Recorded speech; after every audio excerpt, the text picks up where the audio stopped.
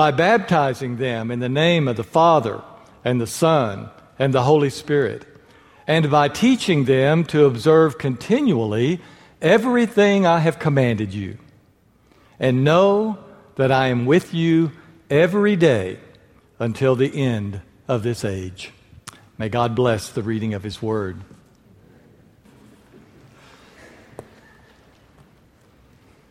Matthew wrote a book that tells what he sincerely believed to be the most important story that has ever been told. His book is about the story of the life and work of one Jesus of Nazareth, whom he believed to be the very Son of God, God's Messiah, God's anointed one, who came to call us back to God, to call us to the kingdom of God, and in fact, to He Himself become the way that we could enter into the kingdom of God. Matthew was passionate about telling this story, and the section we just read contains the concluding words of Matthew's story, or as we call it, the gospel, according to Matthew. In these words, he brings to a conclusion what he's been trying to tell us about who Jesus is, who He was, who He continues to be. And as he brings his story to a close, he wants to tell us the so what, or maybe we could say the what now. What does all this mean that Jesus lived and died and was resurrected? I believe that Matthew agonized over choosing just the right words. As he closed his book, he wanted people to have a message deep buried in their hearts, a message that would motivate them, a message that would lead them to do what Jesus had called them to do. So I believe that he agonized as he chose these words. I believe that he prayed for the guidance of the Holy Spirit as he finished his story. And I also believe that he got that guidance, that the Holy Spirit was with him as he crafted this final story of the earthly ministry of Jesus. So this morning, in the moments that we have left, I want us to give these words their due, to go back over them and to let them sink deeply into our hearts, so that as we leave this place, we will know the answer to the question, what now? We will let Matthew challenge us to act upon the truth of the story and the ministry of Jesus Christ. Matthew chapter 28, verses 16 through 20, opens like this. The 11 disciples went to Galilee, to the mountain to which Jesus had directed them. You know, it's an interesting thing that if you only read Matthew's story, now I know we've got Mark and Luke and John, and we know even more details about what happened in this particular time after the resurrection and before the ascension. But if we read only Matthew's story, this is going to be the only time that these 11 disciples encounter the risen Jesus. Now, I'm not saying that Matthew didn't know there were other times, but I believe he chose to tell us the story in this way because he wants us to know that this is such an important meeting. That up until this time, the 11 disciples had not seen the risen Jesus. If you back up to the first part of chapter 28, you know the story of the women going out to the tomb to visit the tomb of Jesus, how there was an earthquake, how the stone was rolled away, how this angel appeared to them and said, "You're looking for Jesus, but Jesus is not here. He is risen. Now go back and tell his disciples, these 11, that they're supposed to go to Galilee, and he will see them there." If we keep reading the story, we know that the women turned and were running back to town to tell the disciples, "Go to Galilee. and Jesus will see you there. But on the way, they run into Jesus himself, and they bow down and they worship him. And what does he tell them? Get up, keep on going, go tell the disciples to go to Galilee. So here they are. Now, evidently he had told them to go to a particular mountain. Be interesting to know when he told them that. Matthew doesn't really tell us that. It could be that that was a part of the instructions given to the women to tell the disciples, and it's just not in here. Or it could be that some other time during his ministry, while he was in Galilee, one day he pointed up to a mountain and said, someday I'm going to call you to come to that mountain. And when I tell you to come to see me on that mountain, that's where you're supposed to go. Mountains are important in Matthew's telling of the story. If we back up to the first part of the story, Jesus one day walked up to the top of a mountain. Thousands of people gathered around, and he began to teach and to preach. And in there we have what we now call the Sermon on the Mountain. We call it Sermon on the Mount for some reason. But it's the sermon that Jesus preached from the mountain. And in this sermon, he crystallizes his basic commandments of what it means to live within the kingdom of God, what it means to be a child of God, who we're supposed to be, what we're supposed to do. And then midway through his ministry, he calls 3 of his disciples up on a mountain. And there he is transfigured from just being earthly Jesus to showing his glory and who he really was. We call that the mountain of transfiguration. And now here at the end of the experience that the disciples are going to have with Jesus in body before them, he calls them once again to come and to go to the mountain. When they saw him, they worshiped. And why wouldn't they? This is what the women did when they encountered Jesus on the road back to Jerusalem. Here he was, their good friend, their Lord, their Messiah, the one they knew had died, and yet there he was. There wasn't anything to do but to fall down before him and to worship.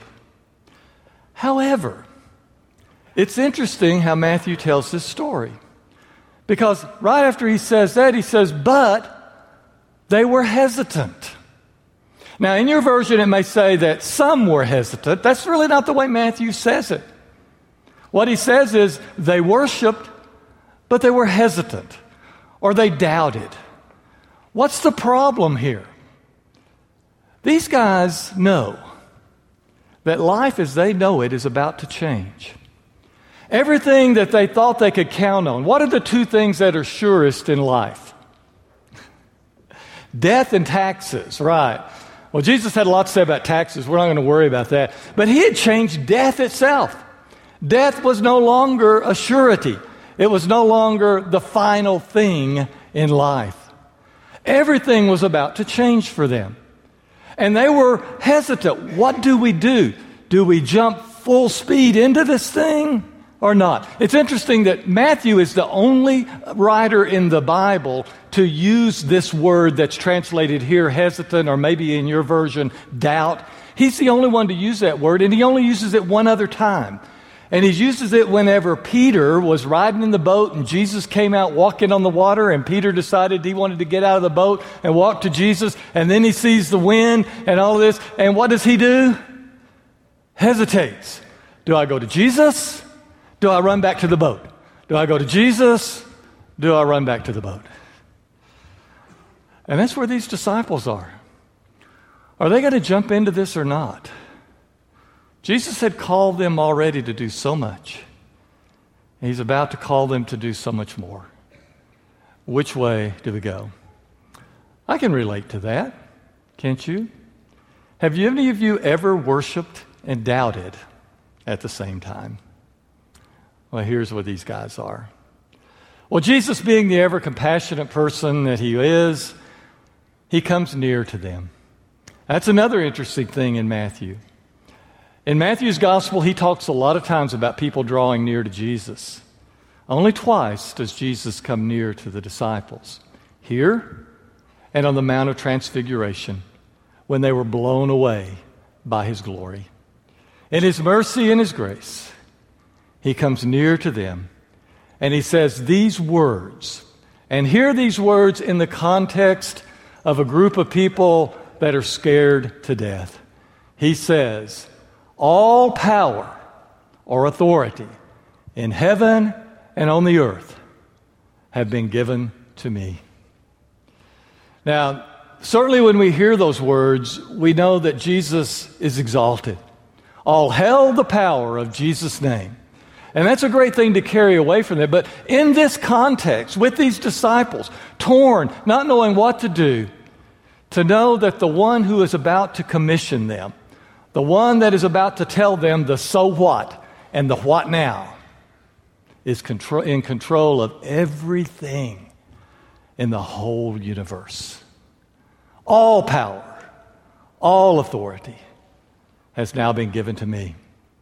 Earlier in Matthew's Gospel, chapter 10, Jesus had sent the disciples out on what we call the limited commission, where he told them to go only to the house of Israel. And he gave them limited powers. Powers, yes, powers over unclean spirits, powers over illnesses. He's about to open that door wide. Not only, it's not going to be the limited commission, it's going to be the great commission. So as he comes to them, he says, you can trust me. Guys, not paraphrase it, say, if you'll depend on me, we can get this thing done. Well, what does he tell them to do? Well, we know the story. Therefore, he says, as you are going, make disciples of all ethnicities. Now, I don't know, those of you who have memorized this passage in the past, that sounds a little bit different. It's a very literal translation, and it's in its correct order. It doesn't shift things around. And one thing we notice is that in what Jesus said, there is only one command that he gives them. For you English majors, one imperative. All right? There's only one thing he tells them to do, and that is to make disciples. He's going to attach 3 participles to it that describe what they do in the context in which they do that. He says, as you are going. Well, he knows they're going to have to go. He knows they're going to go really until all the world as they know it. These 11 disciples have a commission to take out Jesus' name to the whole world. It had never been carried beyond the borders of the nation of Israel up until this time. But he also knows that he's talking to us. And Matthew knows that he's talking to us. He's also giving us the so what, or the what now. And what he's saying is, as you go, as you live, in your journeys, in this journey that you call life, what is to be the thing that's on your heart? What is to be the driving passion of your life? As you're living, as you're going, look for ways to make disciples. That is the greatest gift you can give anyone you encounter, is that you call them to discipleship of Jesus, to be a follower of his, to commit their life to him, to find in him the way to God. So as you're going, make disciples no longer just of this people that we call Israel, God's chosen people, for now God has blown open the doors, and it doesn't matter what nation you're from, it doesn't matter what color your skin is, it doesn't matter if you're male or female or what status you have in life, everyone now receives the invitation to come and follow me. After that, he adds a couple of other participles. Don't you love the word participle? That's kind of a fun word. That's just an ing word. And what he does is, if you want to know the technicality, he doesn't put an article with the participle. So therefore, the participle is defining how you do this. Aren't you glad? Okay, here we go. Here's how you do it. Here's what you do if you want someone to become a disciple of Jesus. You baptize them in the name of the Father and the Son and the Holy Spirit. Now, baptism had come along really, as far as we know. Now, we don't know the whole story, but it burst on the scene in our biblical account with John the Baptist, didn't it? When John the Baptist, who was preparing the way for discipleship to Jesus, he came out baptizing, calling upon people to confess that they were sinners, to confess that they had messed up, to confess that they had fallen short of the glory of God. And as a symbol that they realized how much help they needed, they were to be baptized to prepare themselves for the coming kingdom of God. Now Jesus says, you go out and you baptize into the name of the Father and the Son and the Holy Spirit. And it's important that we notice that it's baptism into the name, not on the name, not really even in the name, but into the name. What is the purpose of that? Well, if I take a deed or a certificate of title of something I own, and I put it into your name, who now owns that? You do. Dale Mathis does. Thank you, Dale. All right. So if we give you something and put your name, put it into your name, it's yours. And this act of baptism, Jesus says, puts you into the name, into the ownership, into the possession of God the Father, the Son, and the Holy Spirit. That's what it means to be a disciple. It's to be owned by God. That He has His claim on your life. You are no longer your own, as Paul would later say. You have been bought with a price. You now belong to God. What a comfort and encouragement that is to know that God owns me. He claims me. I am His possession. I am His child. And it's the act of baptism that brings that into reality and makes that known to us. A historic, actual event in our lives that we can always go back to and say, I know it's true. Look at that. I remember it. I know it. It's also important that here that it's into the name of the Father and the Son and the Holy Spirit. Why do you think Matthew stresses that Jesus called this to be baptism into these triune name of God? Because he wants us to realize that we are baptized into the Father, the Creator, the one who made the whole universe, the one who can bring life out of nothing. Because there are some people that go down into that water that don't know if they have any life left or not. And they need to know that the God who first gave them life can give them life again. Not only baptized into the Father, who is the Creator and the ruler of the universe, but into the Son, who is the Redeemer, the one who came to buy us back from ourselves and from the evil one, the one who came to bring grace and mercy and forgiveness into our lives. Therefore, those of us who go down in that water, who are so disgusted with ourselves and so frustrated with ourselves, all the mistakes that we have made, we're baptized into the possession of a God who redeems, who restores, who reclaims. And we're baptized into the name of the Holy Spirit, the God who comforts and encourages, the God who guides and leads, the God ever present. And those of us who go down into the waters of baptism lonely and dejected and lost are baptized into the ownership of a God who infinitely cares and will be with us. To be baptized into the name of the Father, the Son, and the Holy Spirit brings hope and celebration to anyone in any place in life. To the detached, to the isolated, to the alone, to the angry, to the deserted, to the depressed, to the grieving, to the hopeless, to the fearful, to the anxious, to the wounded, to the ashamed, to the tired.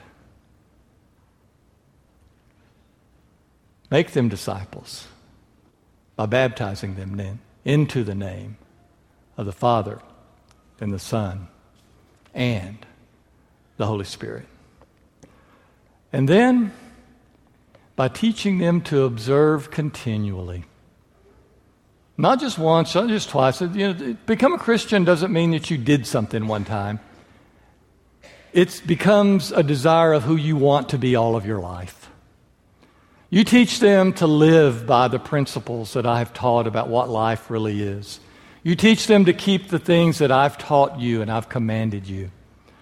If we want to know those things, we go back to our Bible and we read again. What is it that God told us through Jesus? What did Jesus tell us to do?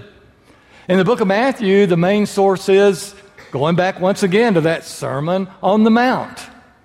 And where he crystallizes it, brings it together, he says, here's what it looks like to be a disciple of mine. Here's what it looks like to live in the kingdom of God.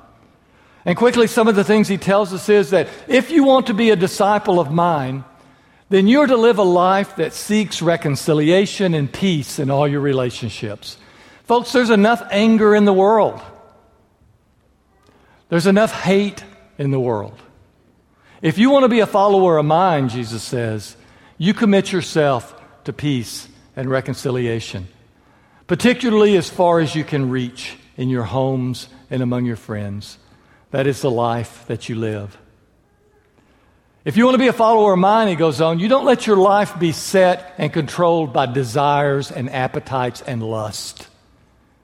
You control those so that they serve you for a better life. You do not let them control you to lead you off into all these things that can only destroy your life. If you want to be a follower of mine, you work on treating every person, even those people who don't like you, you treat them with love and in a way that benefits their lives. If you want to be a disciple of mine, he says, you have an active, rich prayer life. You're in constant communication with your God. If you want to be a disciple of mine, you forgive others. You live a life that gives grace and mercy to them. If you want to be a disciple of mine, you make the kingdom of God your priority and your passion. And if you want to be a disciple of mine, you treat others, not as they treat you, but you treat others as you wish they treated you. We could go on, there's other commands, but we get the point. That if we truly want to follow him, then we commit ourselves to lives that are shaped by what he says is the real way to live. And at this point, he leaves us with the greatest promise and comfort that he possibly can. And know that I am with you every day until the end of this age. This is the promise he offers. This is the call he gives. After we've come to know Jesus, who he is, what he's about, here is the so what. Here is the what now. Is it for you at this time? Let's stand and sing.